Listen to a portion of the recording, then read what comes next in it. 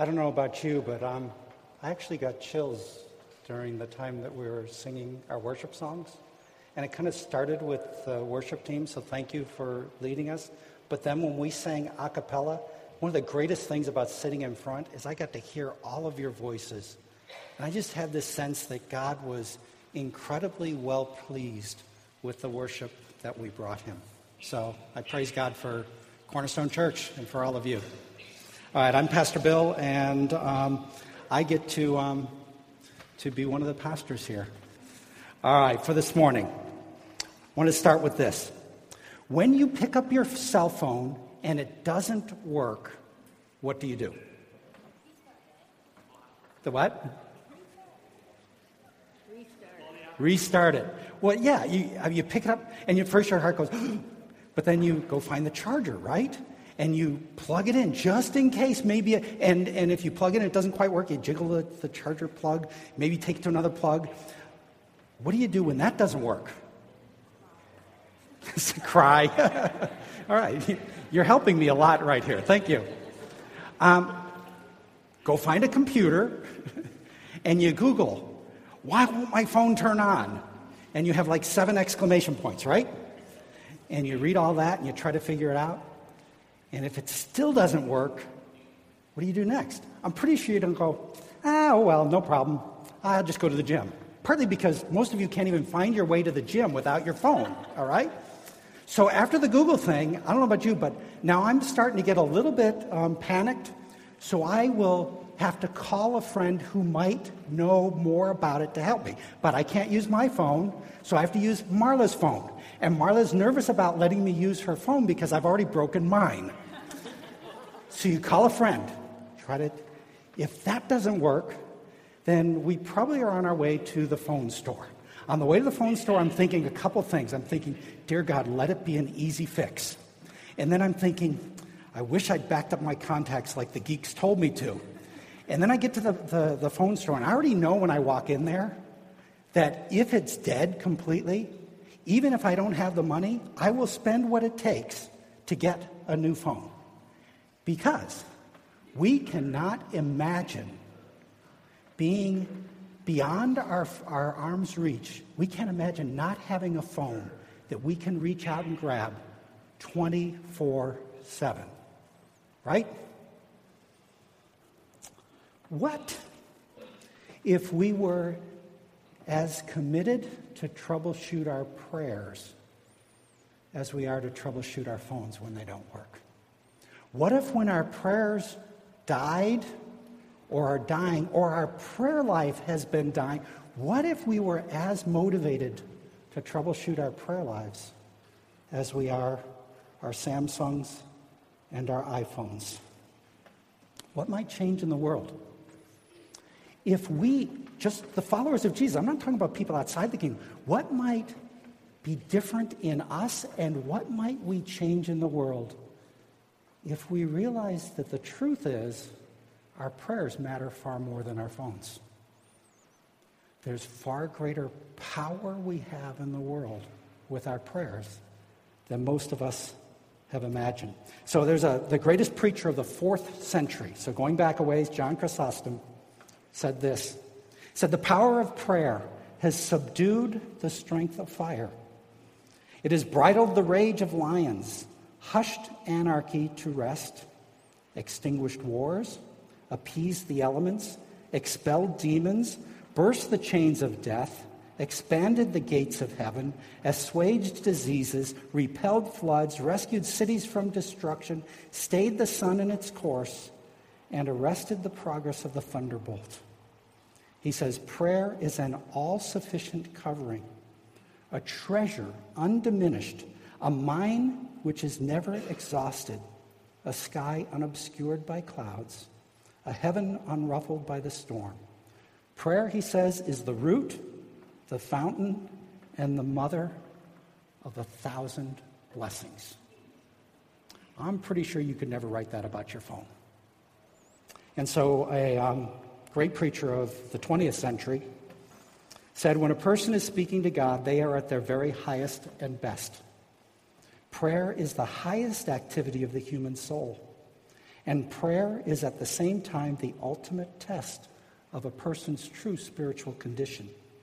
There is nothing that tells the truth about us as Christians so much as our prayer lives. Prayer is supposed to, why is it that we somehow think that prayer is like shooting blanks of a starter pistol? That it just makes a lot of noise but doesn't do anything. Prayer is supposed to give us great power to live. It's supposed to give us great confidence in the things that we hear from the Lord that we are called to do. Prayer is supposed to give us great comfort when we are broken and struggling. It's supposed to give us great communion with God. Why is it that we let our prayer lives limp along without paying attention to them? And not just days, but there are times where we go weeks without attending to our prayers. And those weeks can turn into months, and those months can turn into years. And we end up living lives that are far below what Jesus dreams for us to live. And so today we come to the portion in the Sermon on the Mount where Jesus teaches us how to pray, called the Lord's Prayer. And the interesting thing about the Lord's Prayer, how many of you have memorized the Lord's Prayer? When you were kids, most of you probably did if you grew up in the church. All right, here's the interesting thing about having memorized the Lord's Prayer. I don't think that the reason to memorize the Lord's Prayer is so that you can recite the Lord's Prayer. It's not a bad thing, but I don't think God or Jesus intended when he taught on the Lord's Prayer for us to recite it the way we do. I think what Jesus intended to do was to give us a template for powerful prayer. Not something to recite, but a template where he taught us what are the ingredients that need to be there in our prayer lives, so that when our prayer lives or our prayers aren't working, we can go back to the template and say, am I doing this? Am I doing this? Am I missing this? Am I doing this? The purpose of the Lord's Prayer isn't to be recited alone, although reciting it is great. But reciting it is simply supposed to remind us that this is the template of powerful prayer that Jesus has given us. So over the centuries, spiritual leaders have agreed that we cannot easily err in prayer when we have the pattern of the Lord's Prayer before us. John Calvin said we ought to examine our prayers by this prayer.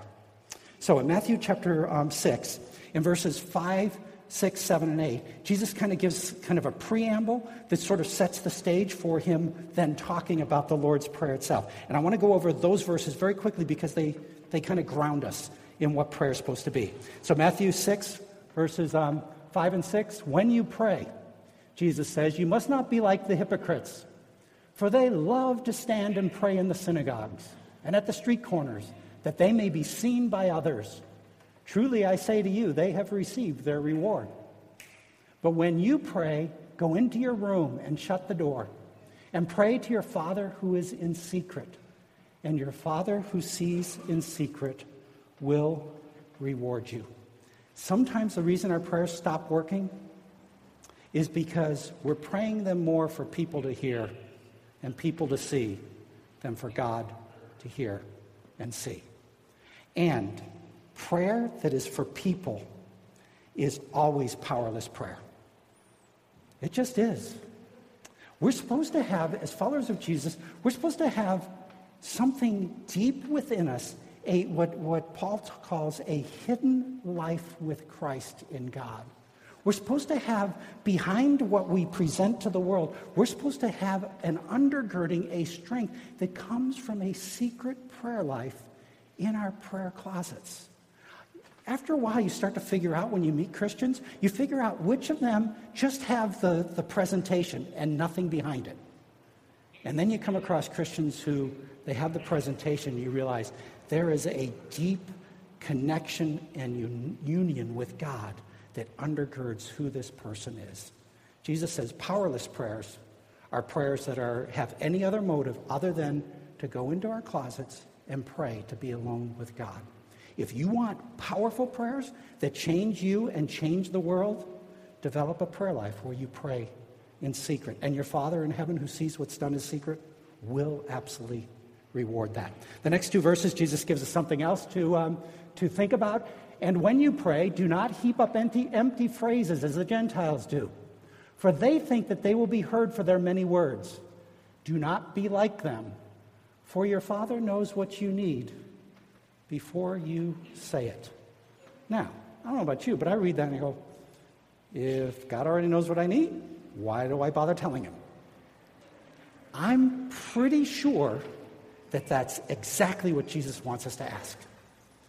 Because if prayer isn't about telling God stuff, it must be about something else, right?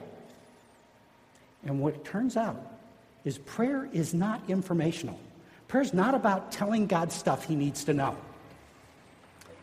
Neither is prayer transactional, telling God stuff he needs to know so he'll do stuff for us. Prayer, Christian prayer that Jesus teaches, is always relational. Not informational. God doesn't need to hear you talk. All right? It's not informational. It's not transactional. It's relational. And so Augustine commented that he came to the conclusion that we pray the most when we say the least. And we pray the least when we say the most. So it's not the words that do this. It's the relationship with God that Jesus is after. And so we come to the Lord's Prayer proper. And in just 5 verses, Jesus gives us a template, a divine template for powerful prayers. And so I want to walk through each of the phrases, but I want to change the rhythm of the sermon today a little bit, the rest of the sermon. What we're going to do is we're going to look at a phrase, and I'm just going to say 2 or 3 or 4 sentences about it. And then I'm going to give you an experiential, something to do with that phrase. All right? Some of them will be solo where I'll just say, hey, meditate on that phrase. And then others, there are a couple of times where I'll ask you to pair up with somebody else. And then I might ask you to huddle with 3 or 4 other people. Because as I was going through the Lord's Prayer this week, I thought, I don't really want to talk about the Lord's Prayer. I'd really rather experience the Lord's Prayer. I'm pretty sure that we don't learn to pray by talking about praying.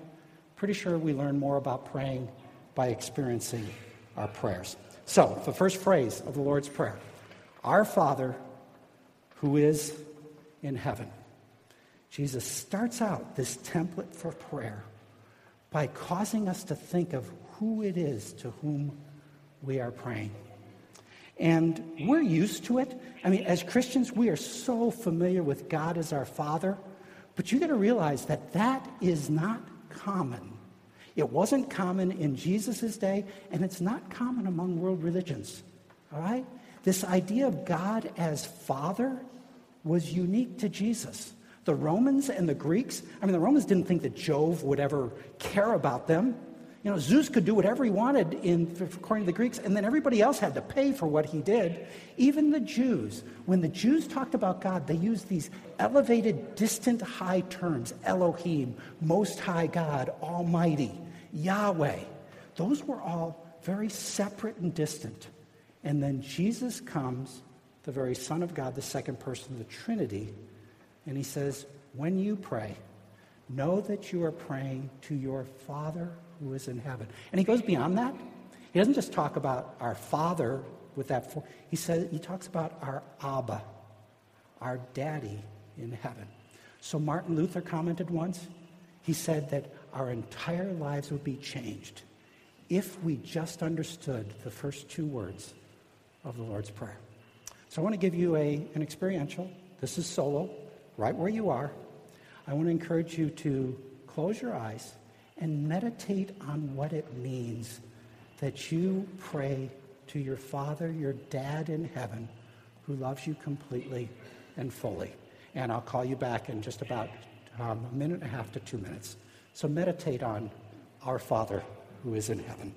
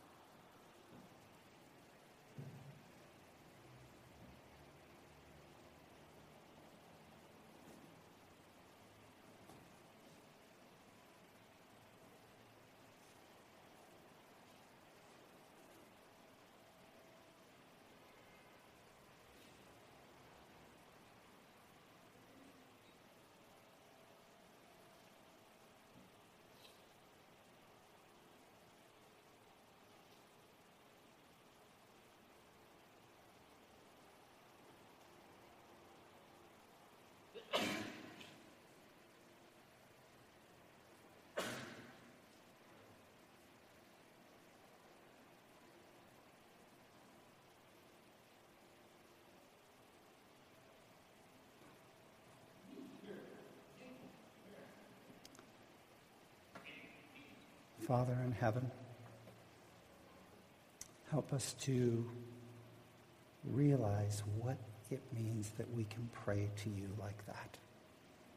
You are almighty and great and glorious, the King of the universe, the creator of the universe. And you love us perfectly and completely as our dad. Help us to enter prayer daily in our lives with that realization that your love is so great. We pray in Jesus' name. Amen. So John writes in 1 John, "Behold, what manner of love the Father has given to us, that we would be called the children of God." Behold, what manner of love. Second phrase in the Lord's Prayer is, "Honored be your name." If you memorize in the Old, it's "Hallowed be thy name." Honored be your name.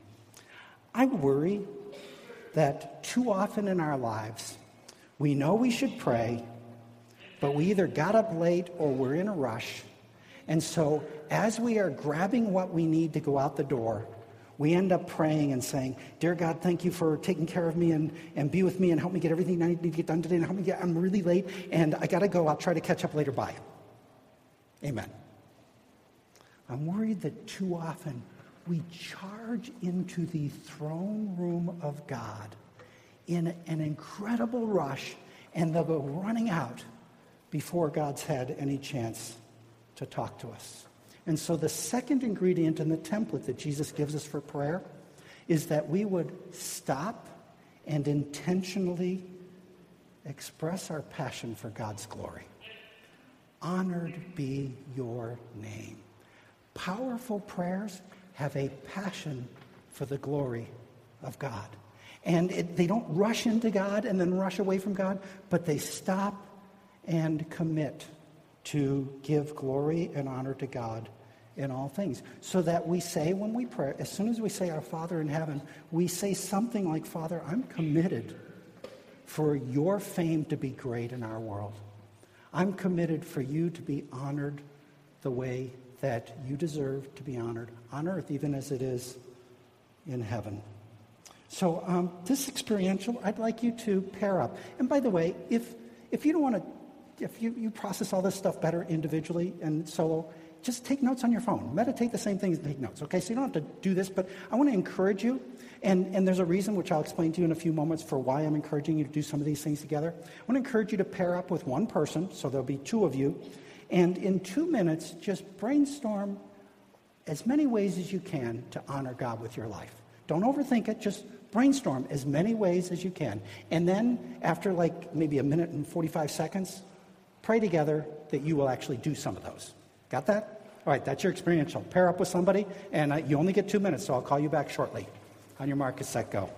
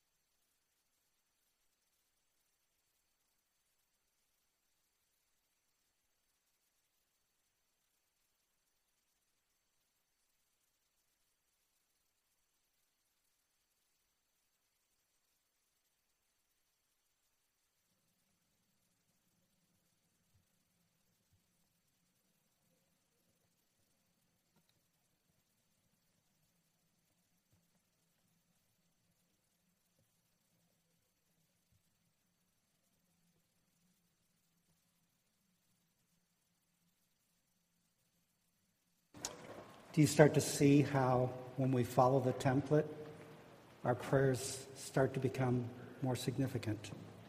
The next phrase of the Lord's Prayer is, your kingdom come, your will be done on earth as it is in heaven. Two parts of this phrase in the Lord's Prayer, of this template. The first is, in order for us to pray, your kingdom come, it absolutely means we also have to pray, my kingdom go. Your kingdom come, my kingdom go. Jesus wants a part of our prayers to give up thinking that the world is supposed to meet our expectations and the world is supposed to bend to what we want. When we pray, your kingdom come, we always have to pray, my kingdom go.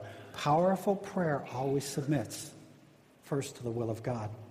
But second, when we pray that God's will be done on earth as it is in heaven, it draws us outside of our own personal experience because we start praying for God's will in the earth.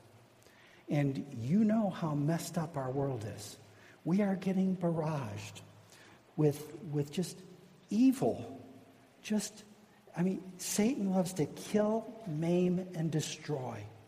And so we saw a black man with his hand lying on the ground with his arms up in the air this week, shot by a police officer. And he asked him, why did you shoot me? And the police officer said, I don't know. The bombing in Kabul yesterday, the shooting in Munich on Friday. The world's a mess.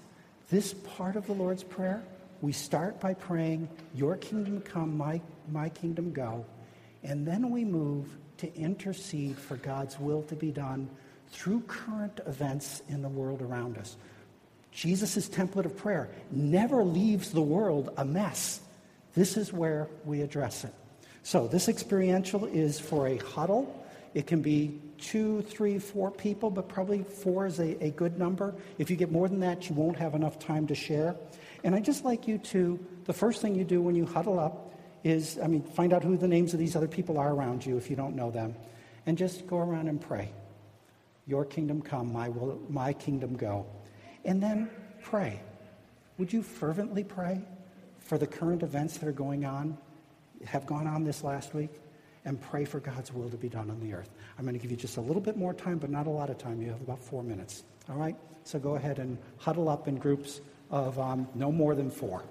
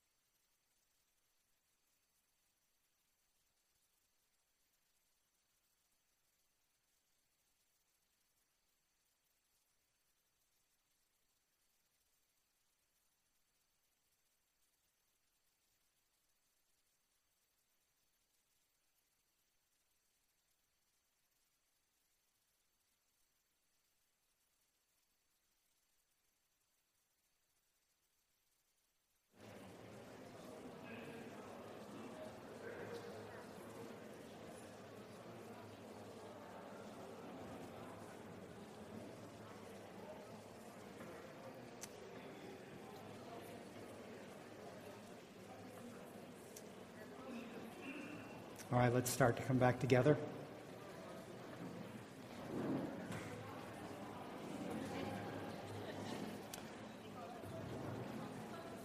The next phrase in the Lord's Prayer is the first one that actually addresses us. It's kind of interesting. Give us this day our daily bread. Have you ever wondered whether you really ought to bother God with the little details of your life? You ever thought, God's got way too many more important things to do. I don't need to give him my stuff. Let me put that to rest. Because your issues are never going to overwhelm the greatness of God. Throughout the scriptures, God regularly says, give me all your cares because I care for you. Part of what it is for him to be the almighty God of the universe is he's never going to be overwhelmed. As a matter of fact, the astounding thing is that he loves us all individually enough that he keeps track of all the things going on in our lives. Weirdly, he knows the number of hairs on our heads. All right? So for people like Bo, that's easier. But for most of the rest of you, that means God knows every detail in your life, right? And he's not overwhelmed. Instead, God loves to respond to your cares. That's the kind of Father in heaven that we have. Jesus says, pray, give us this day our daily bread. What that means is that this is a daily prayer. Powerful prayers are daily prayers for our daily needs, which means that daily we come before God and say, here's what I need. Daily we receive from God. Daily we express our dependence on God. Daily we express our gratitude to God. The template of the Lord's Prayer is a daily prayer, not just something we do every once in a while, certainly no longer just something we recite.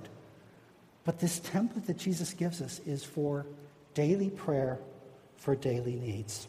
But there's something else about the Lord's Prayer, this is a good place to bring it in, but it's throughout the Lord's Prayer. Have you ever noticed that the word I and the word me doesn't show up in the Lord's Prayer? Never is the Lord's Prayer about I or me. It's always us and we and our Father in heaven. Forgive us our sins. The Lord's Prayer, it's great to use it in our personal devotional life, but the Lord's Prayer is a prayer for a community of faith. It's a prayer that we pray together and we pray for one another. So when we pray, give us this day our daily bread, I don't think it's supposed to be, give me today my daily bread, and then in Jesus' name, amen. Certainly can start there. Lord, here's what I need from you today. But we haven't prayed this phrase or this element of the template until we also pray for others to have their daily needs met. Those who are hungry, that they would have their daily food, their daily bread. Those who are marginalized, that they would have justice. That those who are unloved, that they would be loved. Part of this request, too often we've made this one just personal between me and God. I don't think we can do that when we look at the Lord's Prayer. And this is one of the reasons why I'm having us pray together. I could have done all solo stuff, or I could have said go home and do it in your prayer closet. But the Lord's Prayer is a prayer of a community. So this experiential, however, is solo. I'm going to ask you to number one, because I don't know how you do this really well with a group of people. What do you need from God today? What's the most important thing that you need? And just lift that up to God and ask him to meet that need. Knowing he already knows what it is, so it's probably more about you figuring out what it is than God. So start this solo experiential. What do you need from God today? And ask him for it. And then go on to the second part and intercede for others. Friends, family, our church, the city of Boston, people, intercede that others would have their daily needs met. So this is going to be between 2 and 3 minutes. So break and do your solo exercise now.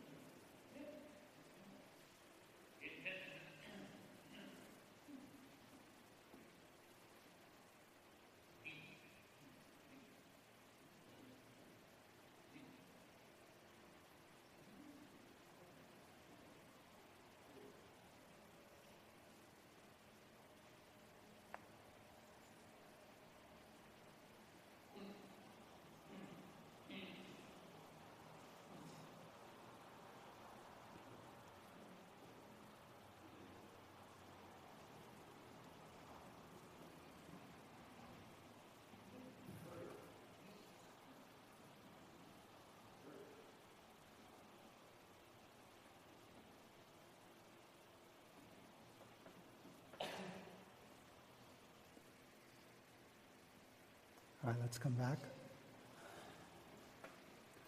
I don't know about you, but I was actually surprised by how much God's already meeting my daily needs. Ended up praising him for so much. That exercise of figuring out what we need from God and asking him is a great spiritual exercise, because Jesus says we have not because we ask not. The next phrase in the Lord's Prayer, there are only two more phrases. Forgive us our debts as we forgive our debtors. Whether you memorize the Lord's Prayer with trespasses or debts and debtors, it means the same thing. Forgive us our sins as we forgive those who sin against us. This petition of the Lord's Prayer is about clean living and clean relationships. Clean living is when I sin, I confess. And this should be, unless you've gotten to the point where you don't sin in a day, this should be something you do every day. I try as soon as I can after I sin to confess it as immediately as possible. Jesus says at least once a day we should be confessing our sins to God, which means taking the time to think about what has happened in the last 24 hours of our lives. Because it's the powerful prayers, James says, powerful prayers are on the part of those who are righteous. Power in our prayers to transform ourselves, to transform our community, to transform the world is built on the foundation of personal holiness. And one of the things I have to ask myself when my prayers are not working is, have I been sitting and partaking of the table of the world so much that it's dulled my appetite and thirst for clean living, for holiness? So Jesus calls us to confess our sins. And when we do that, I don't think we'll escape this welling up gratitude that Jesus loved us enough to pay our debt on the cross so that we can be forgiven. And so I encourage you to memorize 1 John 1:9. I memorized it years ago because I needed it so badly. If we confess our sins, God is faithful and just to forgive us our sins and to purify us from all unrighteousness. The only thing we need to do to get rid of our shame, to get rid of our impurity, is confess and receive from God, because there is no condemnation for those who are in Christ Jesus. So the first part is clean living. Second part is clean relationships. And we tend to think that we can have a vibrant spiritual life with God just between God and us, and it doesn't have to involve the people around us. But that's absolutely not true. So much so that Jesus put an addendum on the Lord's Prayer to make sure that we got this. Here's what Jesus said in his addendum. He said, verses 14 and 15, if you forgive others their trespasses, your heavenly Father will also forgive you. Sounds great, right? Until he gets this part.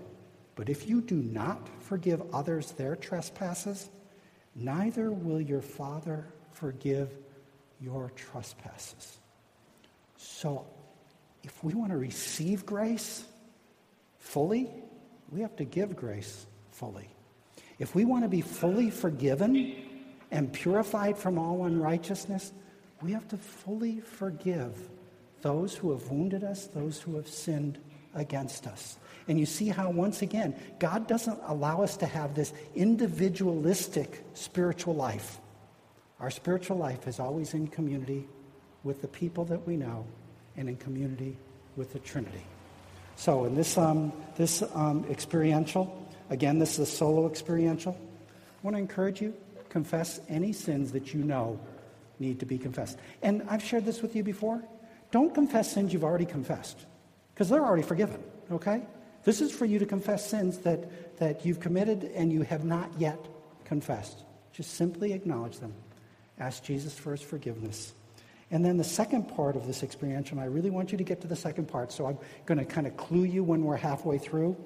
I want you to think of who has sinned against you that you need to forgive fully so that you can also be fully forgiven. So again, it's only going to be 2 or 3 minutes. I'll let you know partway through so you can transition to think of who you need to forgive. So go ahead and close your eyes and come before the Lord here.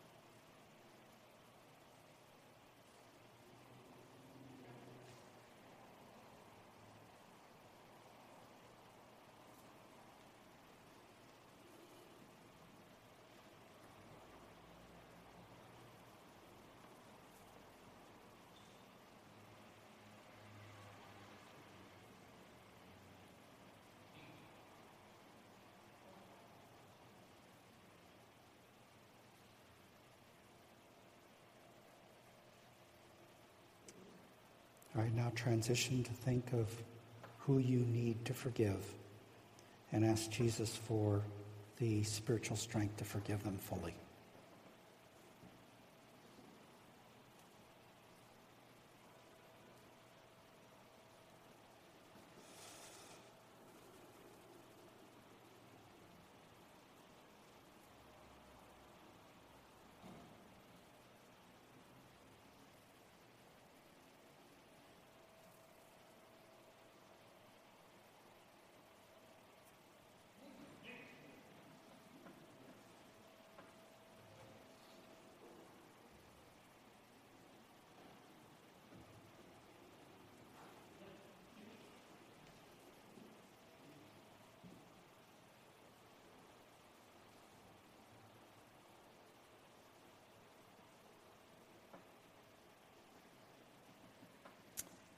All right, the final phrase of the Lord's Prayer.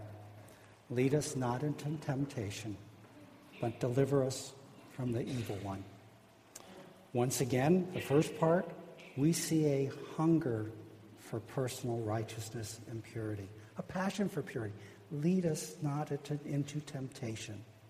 And in this experiential, you're actually going to do this in a huddle group in just a minute. And I'm going to ask you to pray for each other. It's interesting. Prayer is actually a protection against temptation. Remember when Jesus was in the Garden of Gethsemane? He went off to pray, came back and found his disciples. And he said, couldn't you stay awake and pray? Pray, he said, so that you can be strengthened against temptation. For the spirit is strong, but the body is weak. Prayer is a powerful tool against our temptations. But there's more in this final phrase than just praying for our own passion for purity and holiness. And that is, deliver us from the evil one. Jesus wants this to be a part of the template of our daily prayer, that we would become aware we really are involved in a spiritual battle. There is a spiritual war. And, just look at current events, right? How can you not see that there is a spiritual battle across the face of the earth? And Jesus wants us to every day pray that we might be kept safe in that spiritual warfare that's going on. So yesterday, Christian Formation Core Team met, and an illustration of this came up that I thought was so good that I asked Johnny Wu if I could use this. If you know Johnny Wu, if you know him well, he's volunteered to become trained as a speaker for Route 1 Ministries. Route 1 Ministry is a ministry that's trying to combat human trafficking in and around Boston. And he's volunteered and is being trained to go out to churches and other groups and talk about the sex trafficking industry in Boston. And as we met yesterday, he just shared that the more he's learning about it, the more angry it's making him, which I think is probably righteous indignation. That is the anger that God has against human trafficking. But then he said that he's noticed that anger gets so intense sometimes that it starts to wash over to other places where it's not supposed to be. And that has the fingerprint of Satan all over it. Satan loves to take anything good that he can find in us and twist it just a little bit so that he can discourage us, so he can defeat us, so he can weaken us, so we do not do the mission that God has given us to live in our lives. And to wander around through our lives without an awareness that there is a spiritual battle, that Satan is a roaring lion seeking whom he can devour, is absolute foolishness for the followers of Jesus. Satan is alive and well on planet Earth, and he is targeting you. And here's the thing. He's going to target you even more when you more fully commit to the mission and vision of God in your life. So Jesus says this has to be part of the template of our daily prayer, that we would pray, lead us not into temptation, but deliver us from the evil one. So this experiential, I want you to huddle back with your group of 3 or 4, and those of you who can't count 5, I want you to return there, and here's what I'd like you to do. Pray for a greater passion for personal, and pray for Cornerstone's community communal passion for purity and holiness and righteousness. That's the first part. Second part, I'd like you to pray for protection in the spiritual battle for the other people who you're praying with. And I can give you like 4 minutes on this one, so it won't be quite as rushed. I'll call you back when we're done. So find your huddle group again, and the instructions are here on the screen.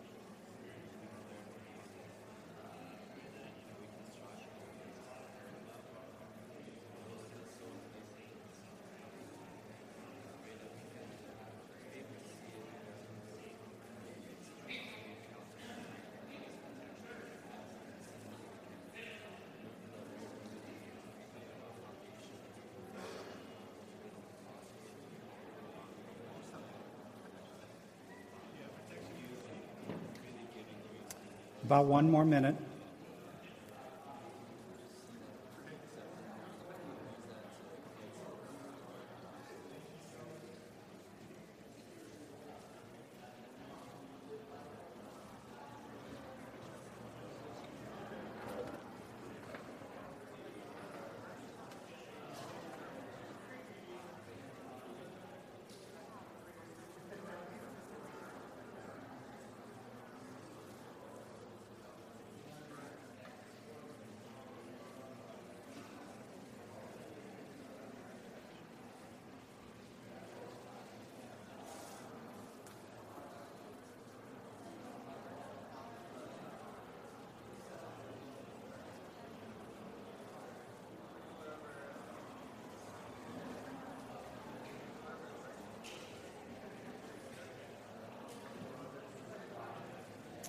All right. Have any of you, raise your hand if you've read the devotional book, My Utmost for His Highest. Has anybody read that? Okay. I'm proud of you guys who've read it. It's clearly one of the top 10 Christian devotional writings of all time. So it's on the list of devotional books that you should read at some point in your life. The man who wrote it is Oswald Chambers, and he says, the prayer of the feeblest saint on earth who lives in the Spirit and keeps right with God is a terror to Satan. The very powers of darkness are paralyzed by prayer.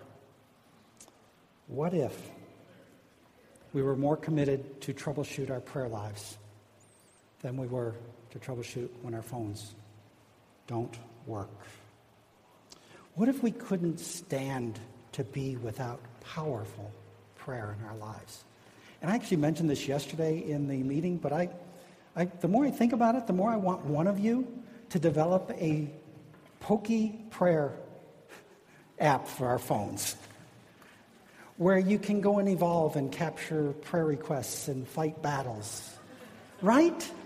I mean, maybe we could kind of marry those things together and get some power in our prayers because we're so addicted to our phones. But what if we cared more about our prayers than our phones? And in just 5 verses, and in the English Standard Version, 56 words, Jesus has given us the divine template for powerful prayer. And we've been calling this series the greatest sermon ever preached. This is the greatest teaching on prayer the world has ever known. And so there's a pastor by the name of Philip Brooks, who was actually the founding pastor. You know Trinity Church down on Copley Square, across from the library? Philip Brooks was the founding pastor of Trinity Church. And this is what he said.